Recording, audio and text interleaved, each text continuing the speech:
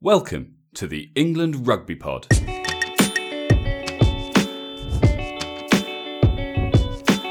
Thanks for downloading episode 144. As England prepare to take on Ireland at HQ, we discuss the team, Haskell turning MMA fighter, and World Rugby's revision of the laws. You're listening to the England Rugby Pod, the rugby podcast that believes England will win the World Cup in 2019. Hey guys, welcome back. A few days off, and we are back to discuss the next big warm-up game for England against Ireland at HQ on Saturday. And you'll never guess what? We're joined by Dan. Oh yeah, good to be back. Although, do you know what? I listened to the pod the other day. Billy did a really good job, in fairness. He did.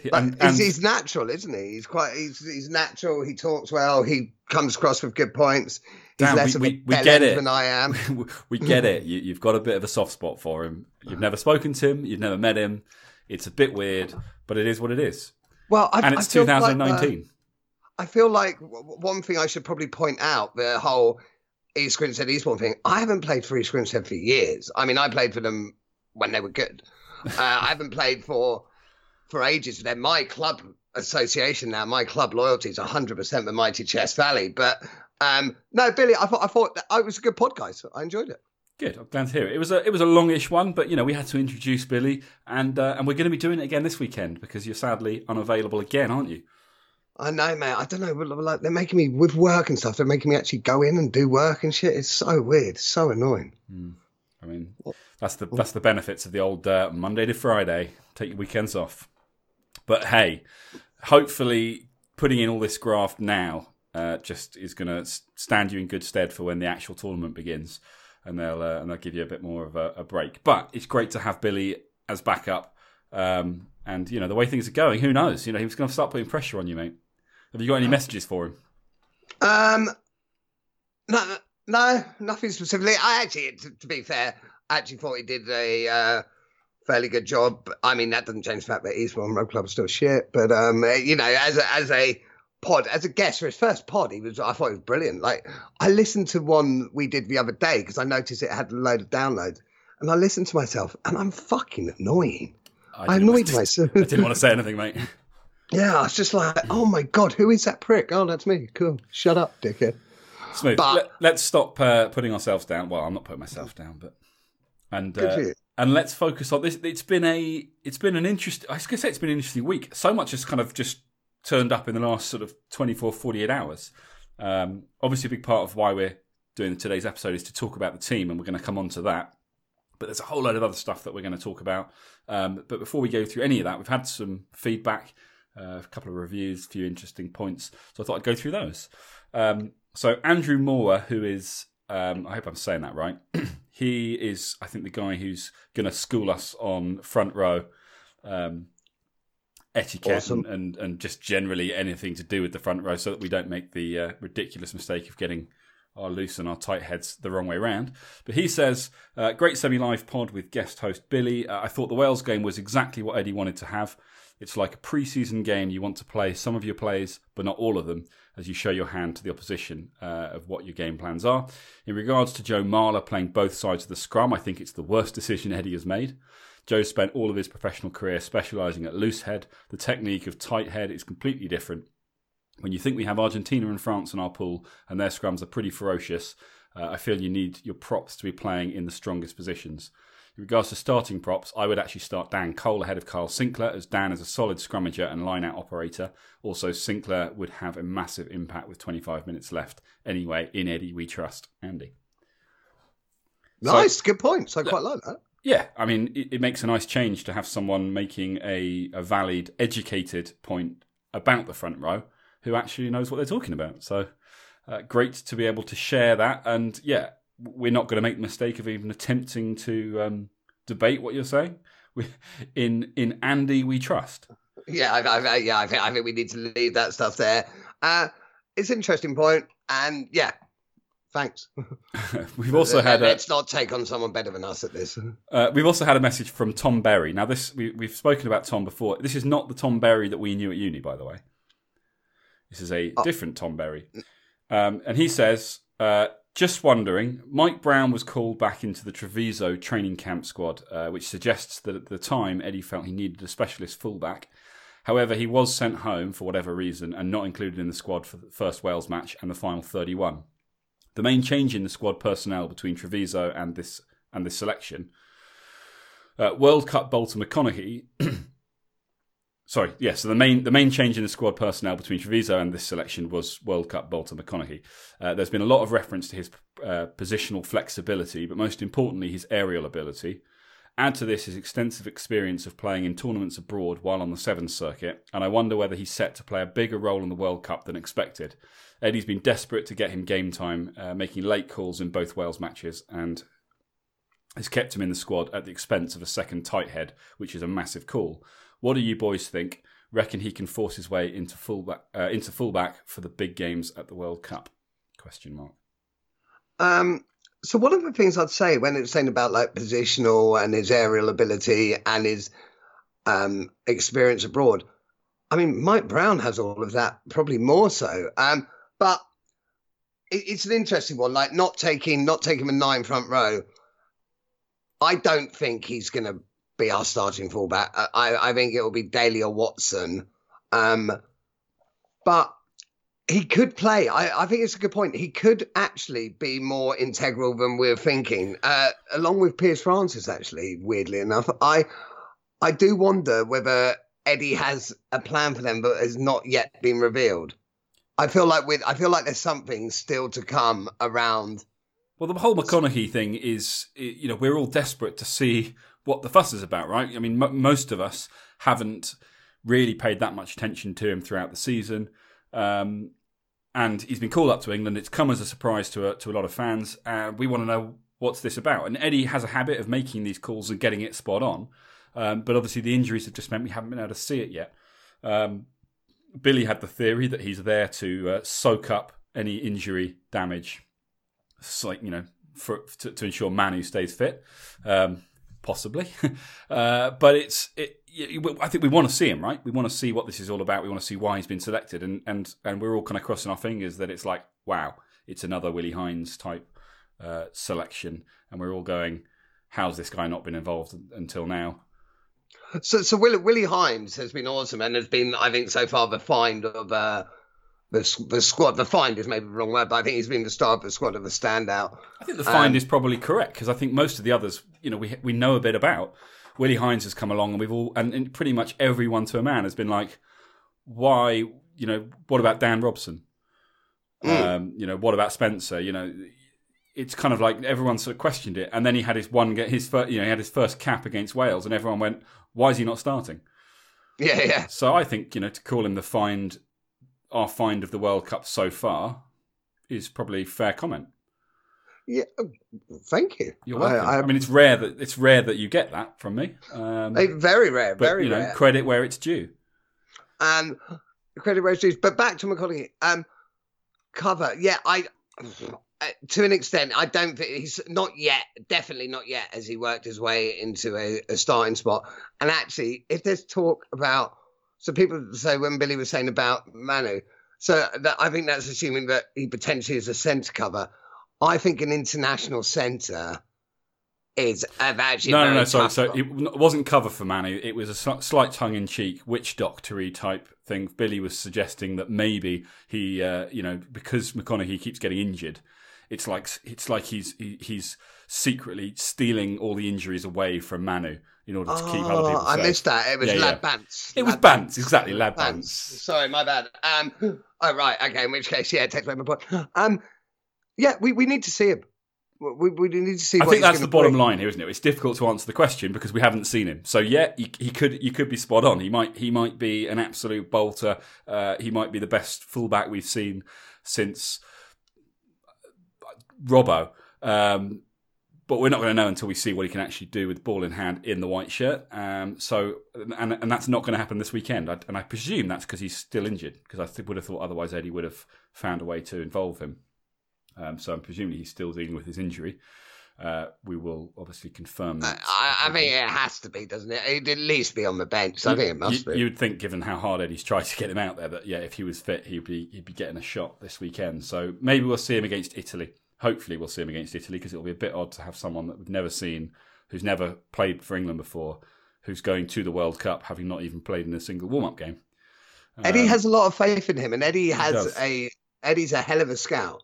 Anyway, we're not quite done with the reviews, which is always nice. So we've also had a review from it's not from an Aussie, or at least I don't think it is, but from Australia, from Dog or Be Dogged. 5 stars. He says, light-hearted and on point. Morning, boys. I've only been listening to you for about a month now as I get into World Cup mode, but love it so far. I'm living in Vietnam, so not Australia at all, but heading to Japan for the World Cup. I'll be going to the game in Sapporo, can't say it, against Tonga. Even though we're playing the 2 weakest teams in the group, do you feel that England will feel their full-strength team out in those games or not? Do you know what? I have no idea. Normally I would say no, but with Eddie, I just have no idea.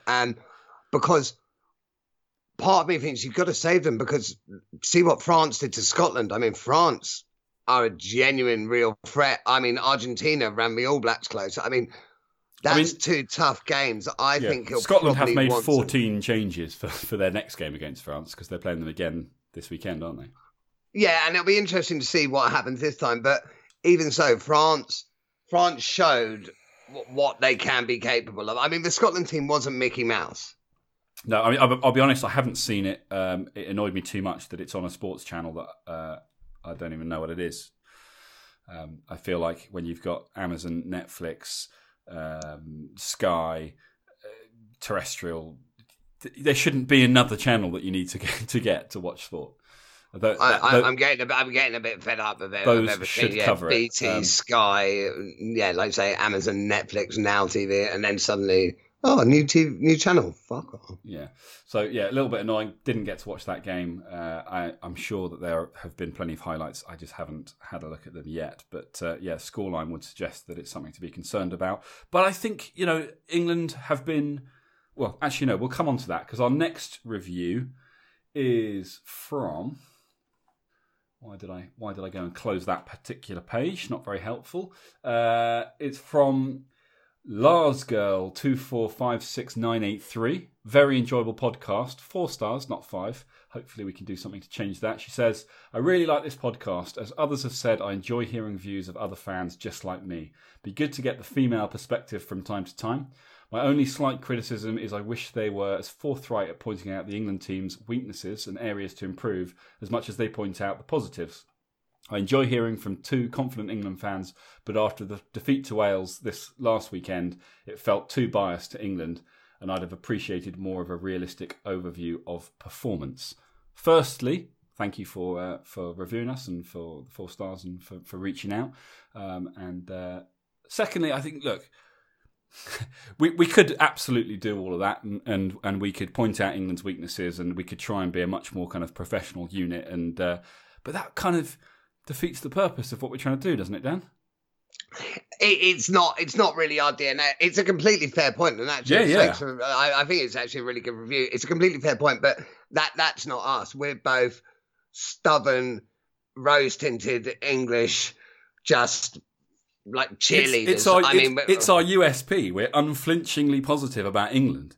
When things are dire, we will find a way to turn it on its head. And don't get me wrong, I am absolutely not trying to drive any of you to any other podcasts, but I think see us as a nice side dish to have with your more kind of balanced podcasts.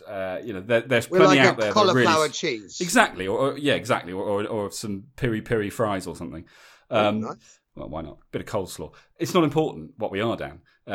What's important is, we are the light-hearted, super positive, rose-tinted version. That everyone has these feelings.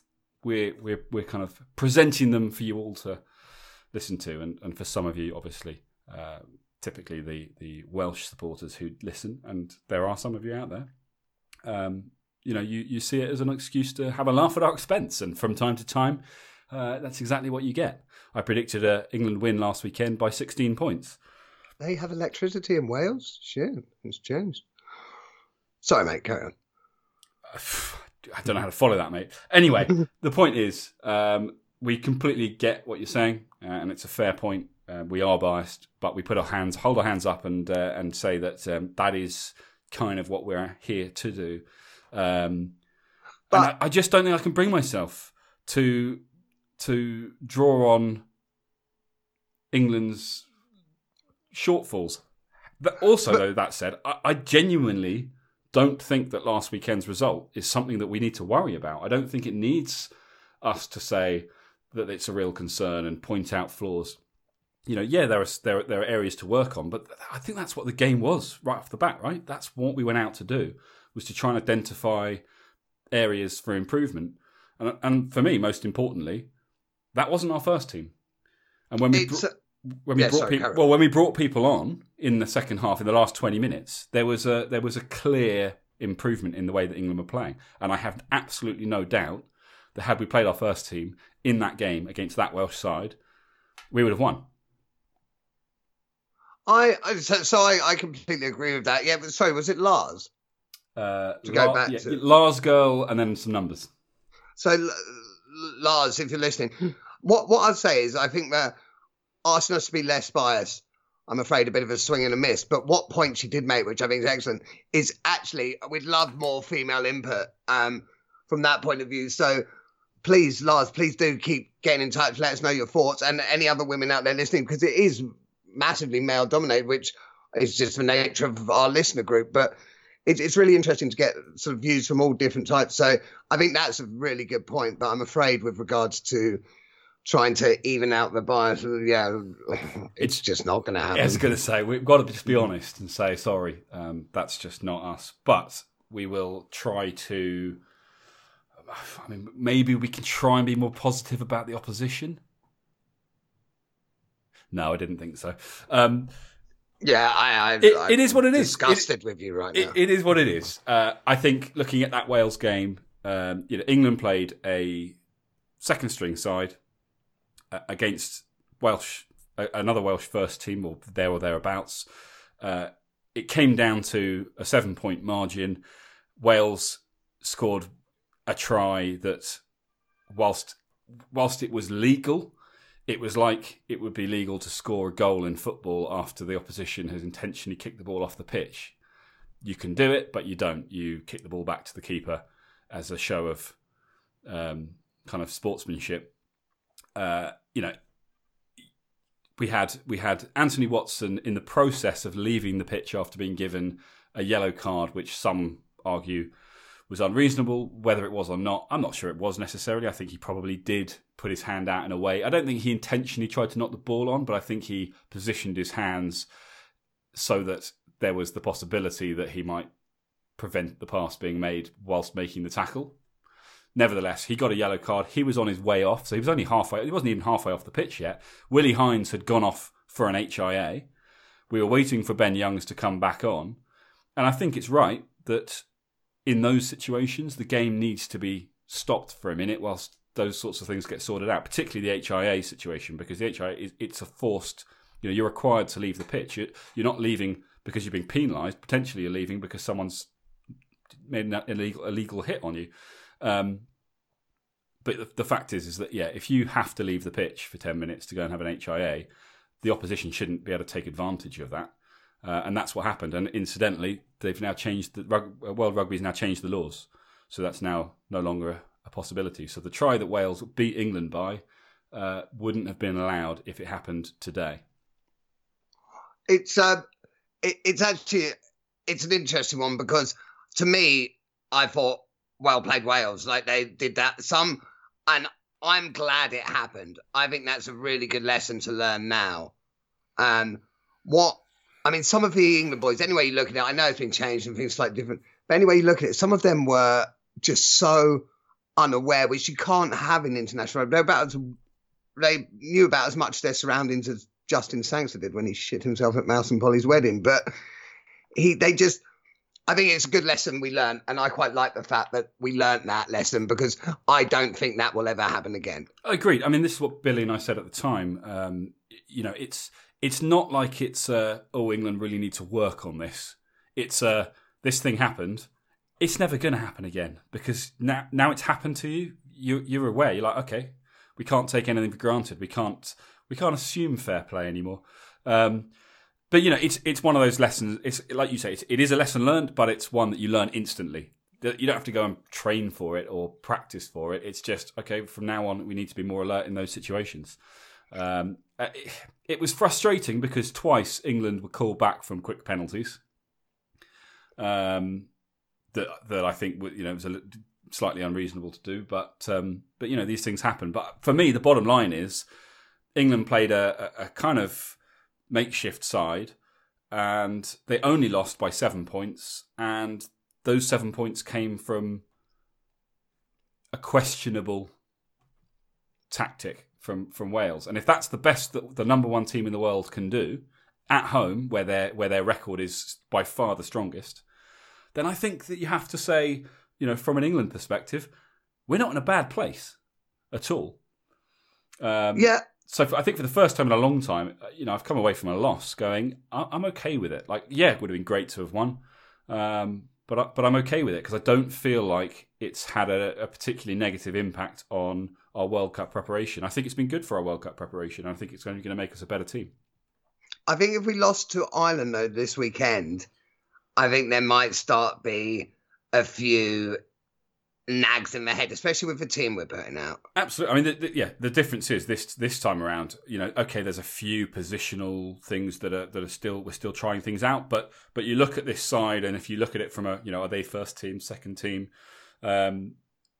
It's a very strong side that we're putting out this weekend, as Ireland are doing on the flip side. So yeah, it'll be really interesting this weekend. And you're right, we can't hide behind a result this weekend unless we're trying out things which we might be. But the bottom line is it's about what happens in a few weeks' time, isn't it?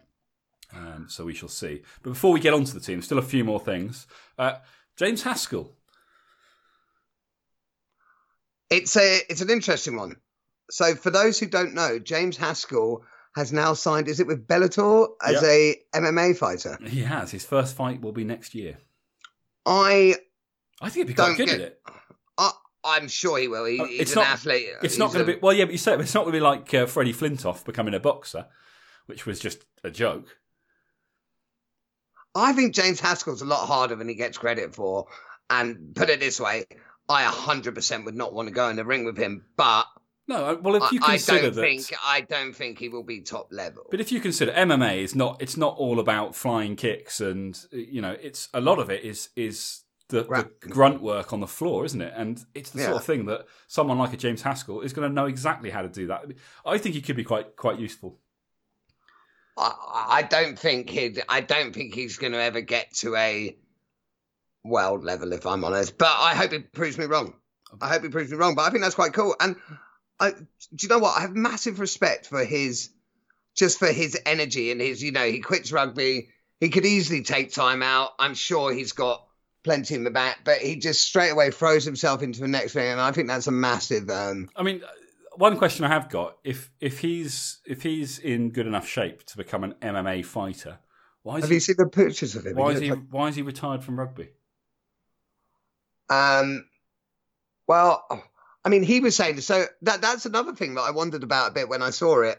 And I guess it's probably slightly different, but he's basically retired from rugby because he just can't keep playing with his foot or whatever. But I can't remember exactly what it was, but he was saying that he was just in pain all the time. But I feel like that would go away training as an MMA fighter, fighting as an MMA fighter. If I'm an MMA fighter going against him, the first thing I'm doing is the old foot stamp. Boom! So I'll get the old pinky toe. We've gone kindergarten playground rules. Dan, who with this in mind then, who else would you like to see? Who would you like to see in the ring with him from the rugby world? I think Sonny Bill could, he was a good boxer. I think Sonny Bill could probably throw it. Who would I like to see in the ring with Haskell? Not necessarily with Haskell, that's just because of the news. But, who else would make an interesting MMA convert? Who would... so I reckon... Manu? Manu would be hard, but again, Vic, I think you probably want somebody. Liam Williams, apparently that guy is pretty damn hard. Really? Hard as nails. Apparently he can handle himself like really well. I think he's one of the hardest in the Welsh teams, allegedly. Do you know who else was meant to be a very accomplished fighter? Was Brian O'Driscoll. Really? I'm pretty sure Brian O'Driscoll was accomplished at everything, but so I'd be interested. I reckon Owen Farrell would just go caveman. Drop some shoulders. George Ford would be hiding in the corner. No, George Ford's quite a brave guy, but I don't think he probably has the stature to be a. No. I think we probably need to look away, generally speaking, away from the forwards. I think Big Joe probably hold his own. Manu just no one will be able to put him down. Big Joe Cokanasiga. He would be a handful, wouldn't he? I think 120 kilos is always going to be a handful. But yeah, looking away from the back line, I think you got to be looking at some of the big boys. What about Joe Marler? Yeah, I'm pretty sure Joe Marler would be quite tough. Joe Marler looks like an MMA fighter. Yeah, he does, and Joe Marler's huge and strong. Because I messaged you the other day, I think Genji doesn't mind a row. I messaged you the other day, didn't I? Saying about with Joe Marler, I was like, how much is he benching? Because there was I think it was one of the like shows that they're doing about following the England rugby team. But Joe Marler's got a bit of power behind him. A little bit. He's not a small man. I think we need to remember, lots of chat about coming out of international retirement, and it is international retirement he came out of. He's still very much, was still very much. No. He's retired from. Quins. Marler. Sorry. Marler, I thought you were on about Haskell. No. Yeah. Marler. So he's still obviously in good shape because he's still playing professional rugby, but he's just focusing on Quins, and he didn't want the international burden that it put on his family. But World Cup comes a beckoning, and you'd be mad not to. His wife was probably like, do you know what, this whole you being at home all the time, it seemed like a good idea at the time, but actually, look, if they'll have you back, can you go to Japan, please? Sounds like my missus. It's Joe Marler, I'm glad he's back. Just quickly on the James Haskell thing, one last. Apparently, Andy Powell. Do you remember Andy Powell, the Welsh back row who stole the golf cart? Apparently, he's challenged him to a fight. I don't think they see eye to eye on certain things. Awesome. I'll be quite interested. Proper grudge match. I would back Haskell to destroy him. Andy Powell was a tough guy, but I would back Haskell. I think the thing with Haskell is that he's so professional in what he does. You look at his rugby, despite what you think of him personally and his whole social media kind of profile, and what he's like is the Archbishop of Banterbury and all of that. When it comes to the hard graft, there aren't many as professional as him, and I think he's going to do the same thing here. He's just, he's already. Let's be honest, fitness is not something that you worry about when it comes to Haskell. He's built a brand around it. Yeah, completely. He's going to be in great shape. Guru. Yeah, exactly. He's going to be in great shape. He's going to train hard. He's going to do the right kind of training with the right kind of people. It's one of the reasons why I think I wouldn't underestimate his ability to make the kind of the crossover. We'll wait and see whether he's any good. But yeah, I think someone who just thinks of themselves as a bit of a hard man challenging him because they don't like him from the rugby field, unless they're also professionally trying to develop a career in it, I think I would back Haskell 100%. Haskell would destroy him. The other slightly interesting bit of news this week is Ben Teo has signed a short-term temporary contract with Toulon as World Cup cover, because obviously they're losing players like everybody is for the World Cup. But as a result, he's ruled himself out of a potential call-up should England need him. What do we think of this? I think, and when we would briefly spoke about this before, I actually think he got told he's going to have no part in it. I think he might have been ruled out completely anyway. But if not, I was listening to actually James Haskell's podcast, House Rugby, and Chris Robshaw was there. And he was saying, like, I now know I'm never going to put on an England top. And they were like, well, what if injuries and things? And as Robshaw said, you can't live like that. You've got to be realistic with yourself. And realistically, Teo, yes, he could get called up. But I think with what went on and the way it was dropped, and I don't know the full story by the fight, but I think clearly Eddie's probably made it clear he doesn't have, this is just my fault, doesn't have intention of calling him up. So Bentio's got to, he's out of contract. Yeah. I mean, so I think that there's two sides to this, isn't there? On the one hand, these guys have short careers, injuries, and he's certainly, not someone who doesn't understand the impact of injuries. He's had a few of them. I think 33 games in 3 years or something is what he's played for Worcester.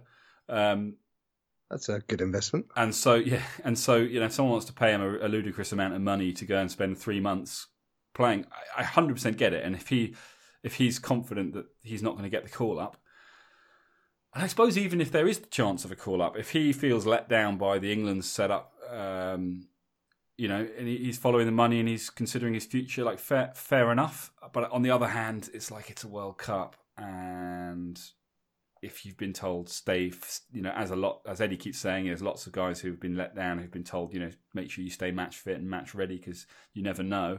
And he's gone, I don't care, I'm going to do this anyway. I don't know. It's a difficult one. I know 99.9% of the time, I am 100% with the players who follow the money because careers are short and you've got to make sure that you're supporting your families. They come first. There's just something about this, and maybe it's simply that there's a bit of controversy around why he was dropped that just makes me feel a little bit like, is there more to it than meets the eye? Yeah, possibly. But I mean, don't forget Toulon as well. I suspect there's a fair bit of Johnny Cashington involved. So you would think so. Well, look, especially short term. Yeah, sorry. I was going to say, should we focus on the main event for today's episode and start looking at this team, because it's the first one that we've seen that really kind of looks like it's something that could do some damage during the World Cup. So, I'll start with you. So I'll just quickly start. So obviously Marla George Singh, yep, cool. Malco's on the bench, great. Itoje Cruz, fair enough. Curry Underhill, Billy, I love him. We'll come back to that. This is where, so Young's to start. Yeah, I think he needs to start. Ford, Farrell, Tuilagi. What are we thinking about that sense of partnership? It's trying something new, but bearing in mind the sort of game plan was sort of almost having the Manu Tuilagi, the big crash. Is that too much of a different game plan? Is that going to cause any problems? I think. Do we want the Ford Farrell again? I think what's going on here, we know that the Ford Farrell is a thing. It typically comes in the last 20 under Eddie Jones. I think what we're doing here is he's saying, look, when you have Farrell at 10, Tuilagi at 12, and then either Slade or JJ at 13, you've got the two playmakers, more so in Slade, either side of the big crash ball man. Right now, he's saying Slade's obviously injured, he's unavailable, and we've seen JJ a couple of times, and he's looked great. Put that in your pipe or whatever. Let's put that to one side. We know what's going on there, and he's on the bench, so he still has a chance to come on and do the usual. And I suspect that's the sort of thing we're likely to see. I think he's saying, well, look, if that's not the option, then you've got to get your playmakers at 10-12 instead of at 12, instead of 10-13. Yeah. So how do you do that? Well, I guess the options are you go Farrell 10, Francis 12. I don't really know. I think that's probably where we're going here.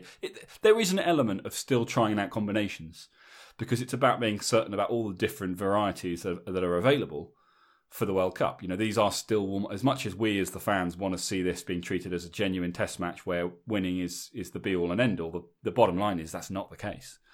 It is still very much a testing ground. There are still a few weeks to go. We're still trying to just get everything right. And he's looking at another combination. It's not the first choice combination, I don't think. But it's certainly something that there's a good chance that at some stage during the World Cup we're going to see Ford at 10 with Farrell at 12. And I actually think George Ford's playing really good rugby at the moment. So I think actually, yeah, it is. If we're going to revisit that, now's the time because they had massive success with that.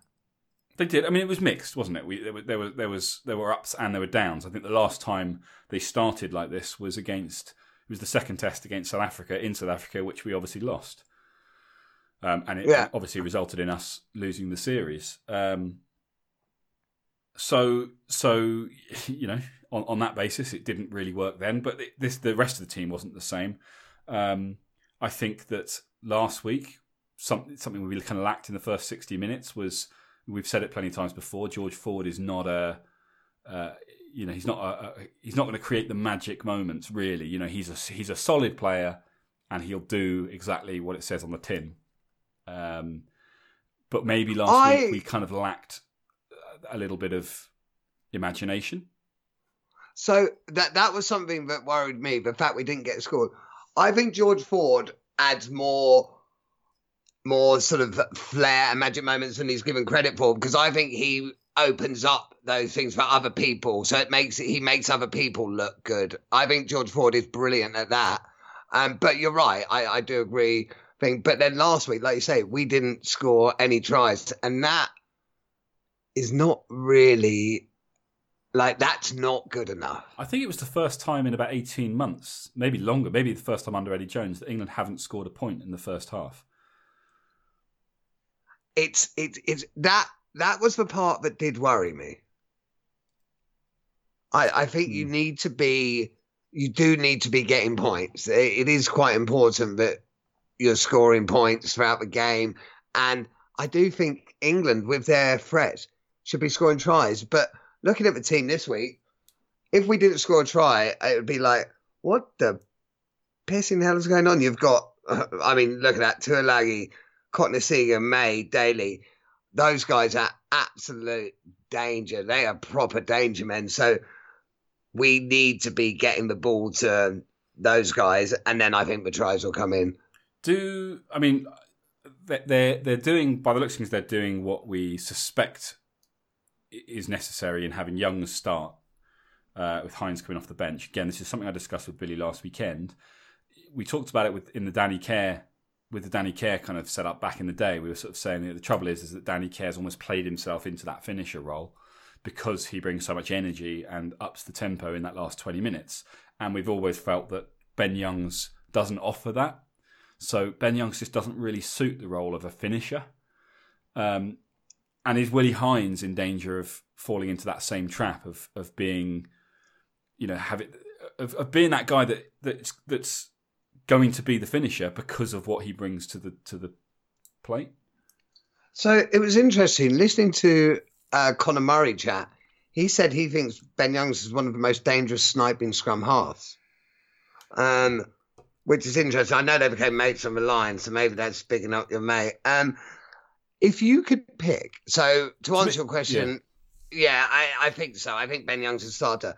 Okay, but now with what we've seen to date, where we are today, assuming everyone had sort of the same training time in camp, who would your two scrum halves be? I think I'd have what we've got. I think I would go Willie Hines, Danny Care. Why are you whispering? Because it's a secret. I don't want to tell Eddie. Yeah. I think I'd look at that. I think I'd look to at the moment. So I think Ben Youngs has got to prove himself this game. I think Willie Hines has been amazing. It's a big game for Ben Youngs. Like he's been world class in the past, and there was no question about his selection. And maybe this is the problem. We've seen him coming off the bench, and that's not what he's about. He is a starter. Provides a solid platform at the beginning. Let someone come on and turn up the gas a little bit later on. So I think it's good that he's starting. I think it'll be interesting to see how he gets on. But you're right, he needs a big game, and he just needs to just quieten down anyone that's questioning his position. But that's a strong bench in the form of Willie Hines. An interesting one here, both Piers Francis and Jonathan Joseph on the bench. And I'm just wondering how that... I mean, to me, that says that Farrell and Tuilagi are coming off at some point. Or Farrell... Possibly, Farrell's moving possibly to 10. But do you take Tuilagi off? I don't know what I don't know what was the scenario. So I know Henry Slade's not available, Yeah, but we've seen Francis Joseph twice. Do we need to see it again? I feel like there might have been better options. Have Watson on the bench, bring him on for Daly, move Daly to the wing, mix it up that way. Because we haven't. Daly's played at fullback every time, and that's one of the positions that I think most people, a lot of people now are saying, look, you need Daly on the pitch. But is fullback really the best place for him? Or would you be better off saying, do you know what, we need you, but you play on the wing and let's see Watson at the back because he's a little bit more secure under the high ball. I'm still Team Daly for fullback. But what do you think Daly offers at fullback that Watson doesn't? Because I know, we know what Watson offers at fullback we said Daly before, doesn't. We're talking about two world-class players. It's not that we're saying... I think Watson... I think you get more out of Watson overall if you've got Daly at fullback and Watson at wing. I think you get more out of them that way around. I think Daly can actually pick a gap slightly better than Watson. I think Watson as a winger can run and attack and turn people inside out. But I think Daly, actually, my personal opinion is Daly reads the game. I think he's got a slightly bigger rugby brain. Daly also, if he kicks a ball, might still be going next week. So you have got that clearance. Defensively, I don't have an issue with either. To me, I prefer Daly at fullback and Watson on the wing. It's an interesting one. I'm the opposite. I think I'd rather see Daly on the wing, Watson at fullback. But I do think looking at this bench, I would have had either Francis or Joseph, and I would have had another winger because I also think you want the option of Cokanasiga being either a big finisher or, switching him up for someone who's a bit lighter on their feet in order just to change things up a little bit. I think that's an option you want to keep viable. Because it becomes a bit, people cotton on. Like I just wonder whether Cokanasiga is a massive impact player. Yeah, it's an interesting one. I'm talking. I like the look of this team. I do like the look of this team, and I think it's close to a first team. I think first team, Farrell starts at 10. I think so. I think at the moment you've got Farrell at 10, Tuilagi at 12, and then at 13... It's either Slade or JJ. I'll probably go JJ at the moment. On current form, but then Slade's been injured. But I agree. I think right now, on current form, Farrell at 10, and we haven't seen this yet, don't forget. Not from a start, anyway. But Farrell at 10, Tuilagi at 12, JJ at 13. That's a strong 10, 12, 13 channel.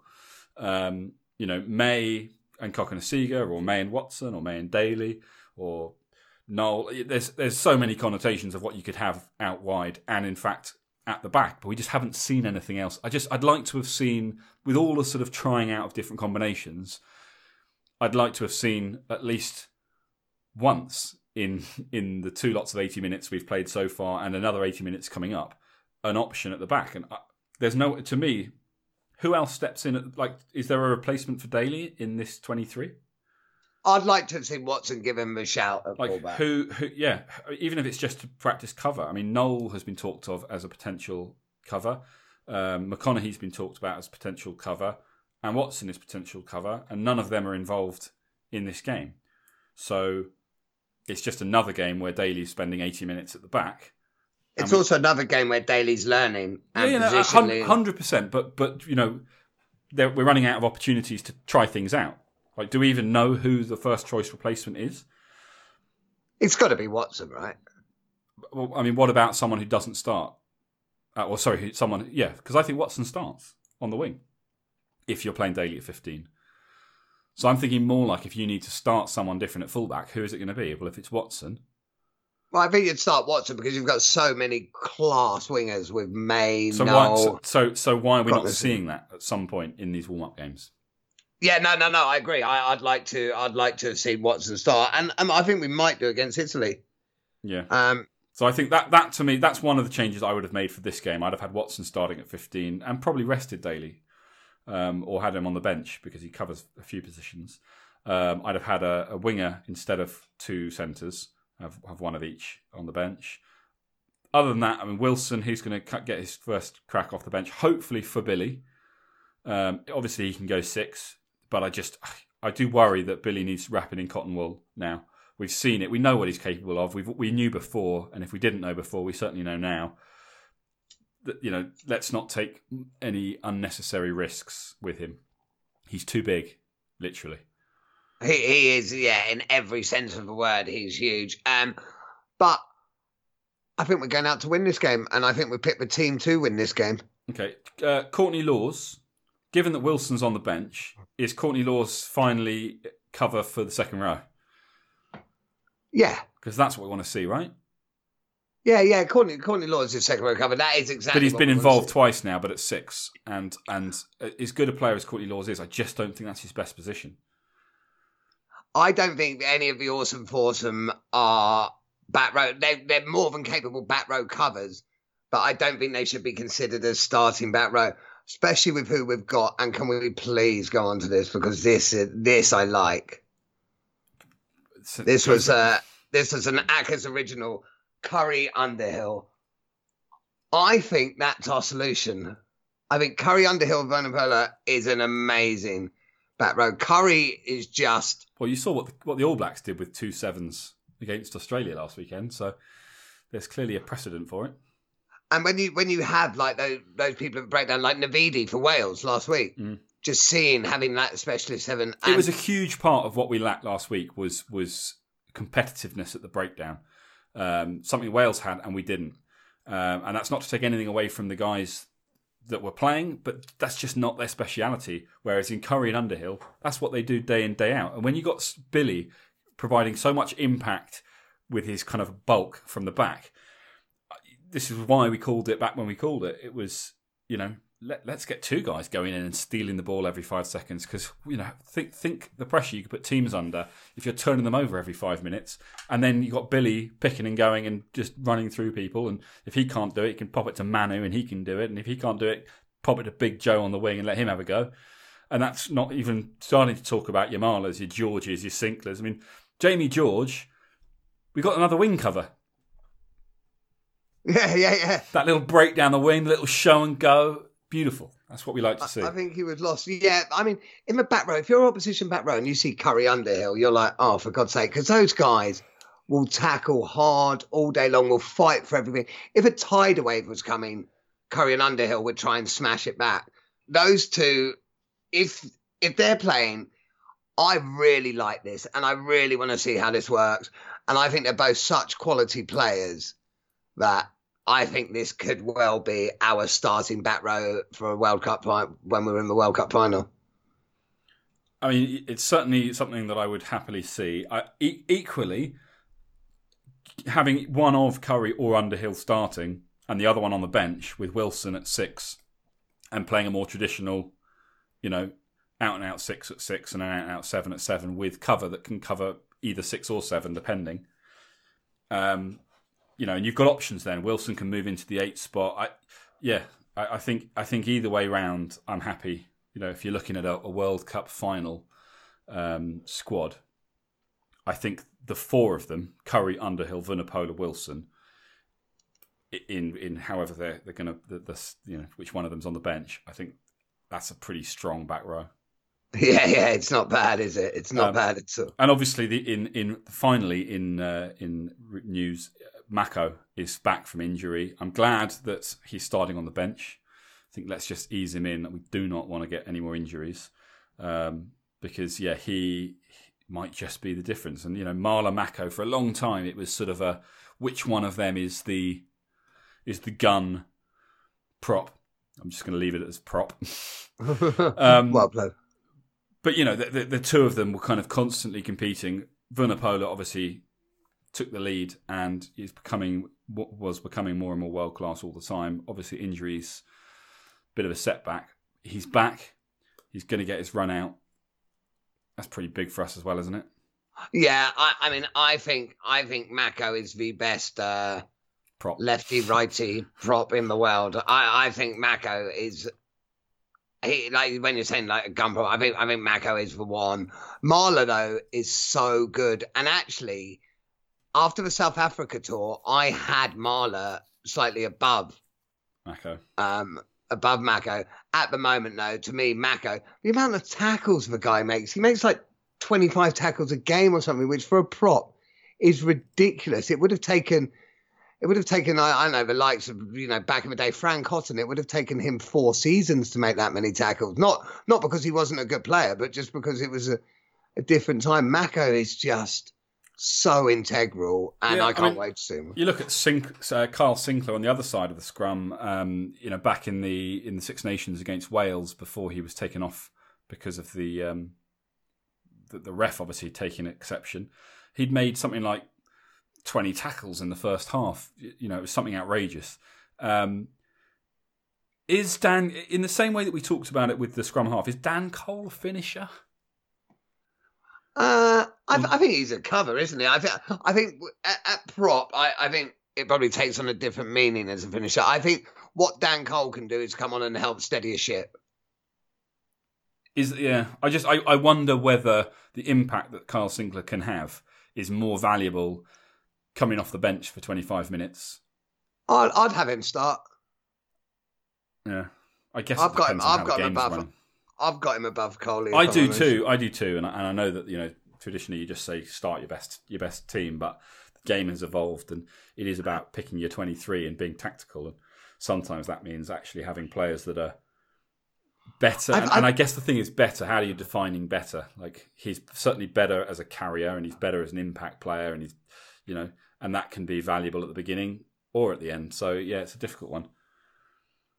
Yeah, it's not, and I think this finisher thing, I think it's easy to get caught up in it a bit too much, because I think sometimes with finishers, you've got to bear in mind, yes, the impact he could have, but actually if a game's going against you and things, to come on as a finisher is hard. So I think you need to start your best team every time, regardless of what impact you're looking for, because you want to take control of the game. Yeah, this is very true.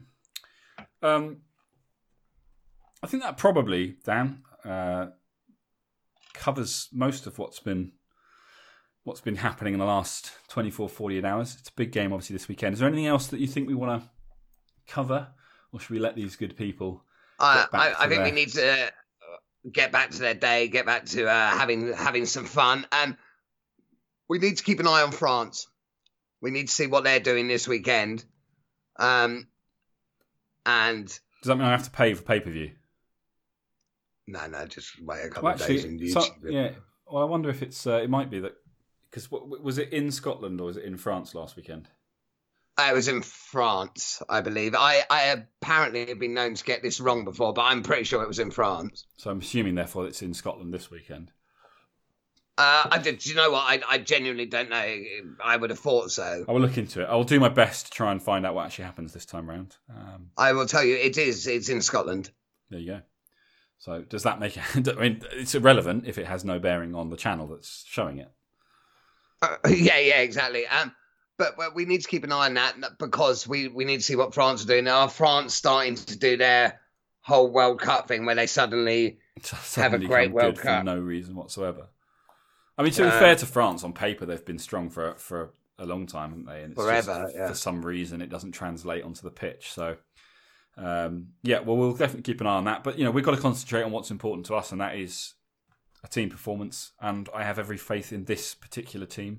I'll do my predictions with Billy on Saturday morning. But Dan, what are yours? What are you thinking? Obviously England. Of course. I'm going for a 25-12 England. Okay. I think they're going to be a bit of a whitewash. Interesting. The last time we played Ireland, it was in Dublin, and we did a job. We're back at HQ. We've got a strong side. Yeah, I think it could be a strong performance from our boys. It doesn't really matter, but as fans, we want to see a good, strong win. So I think that's a good shout. Guys, thank you so much for tuning in again. As we mentioned at the beginning, Billy will be back with us for the live game on Saturday. And we will obviously bring you all of that as it happens. But if you get the opportunity, head over to iTunes, rate us, review us, let us know what you think. We'll obviously read out your reviews. If you've got any questions for us, or you've got any fun facts, or you want to school us on something that we clearly know nothing about, you can reach us via email, englandrugbypod@gmail.com, or you can get hold of us on social media @englandrugbypod. And yeah, just kind of join in the conversation, and we will catch you guys on Saturday. Bye, guys.